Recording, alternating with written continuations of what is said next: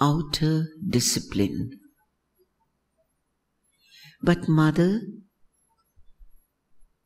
doesn't some outer discipline help?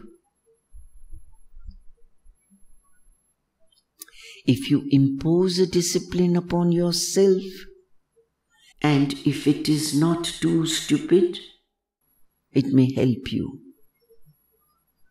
A discipline, I tell you, disciplines, tapasyas, all ascetic disciplines are, as ordinarily practiced, the best means of making you proud, of building up in you such a terrific pride that never, never will you be converted. It will have to be broken down with hammer strokes.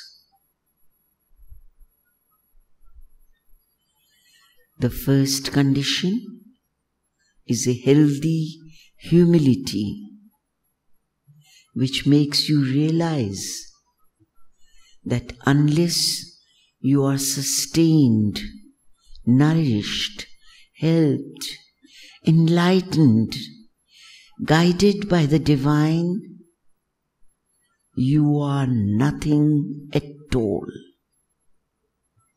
There now.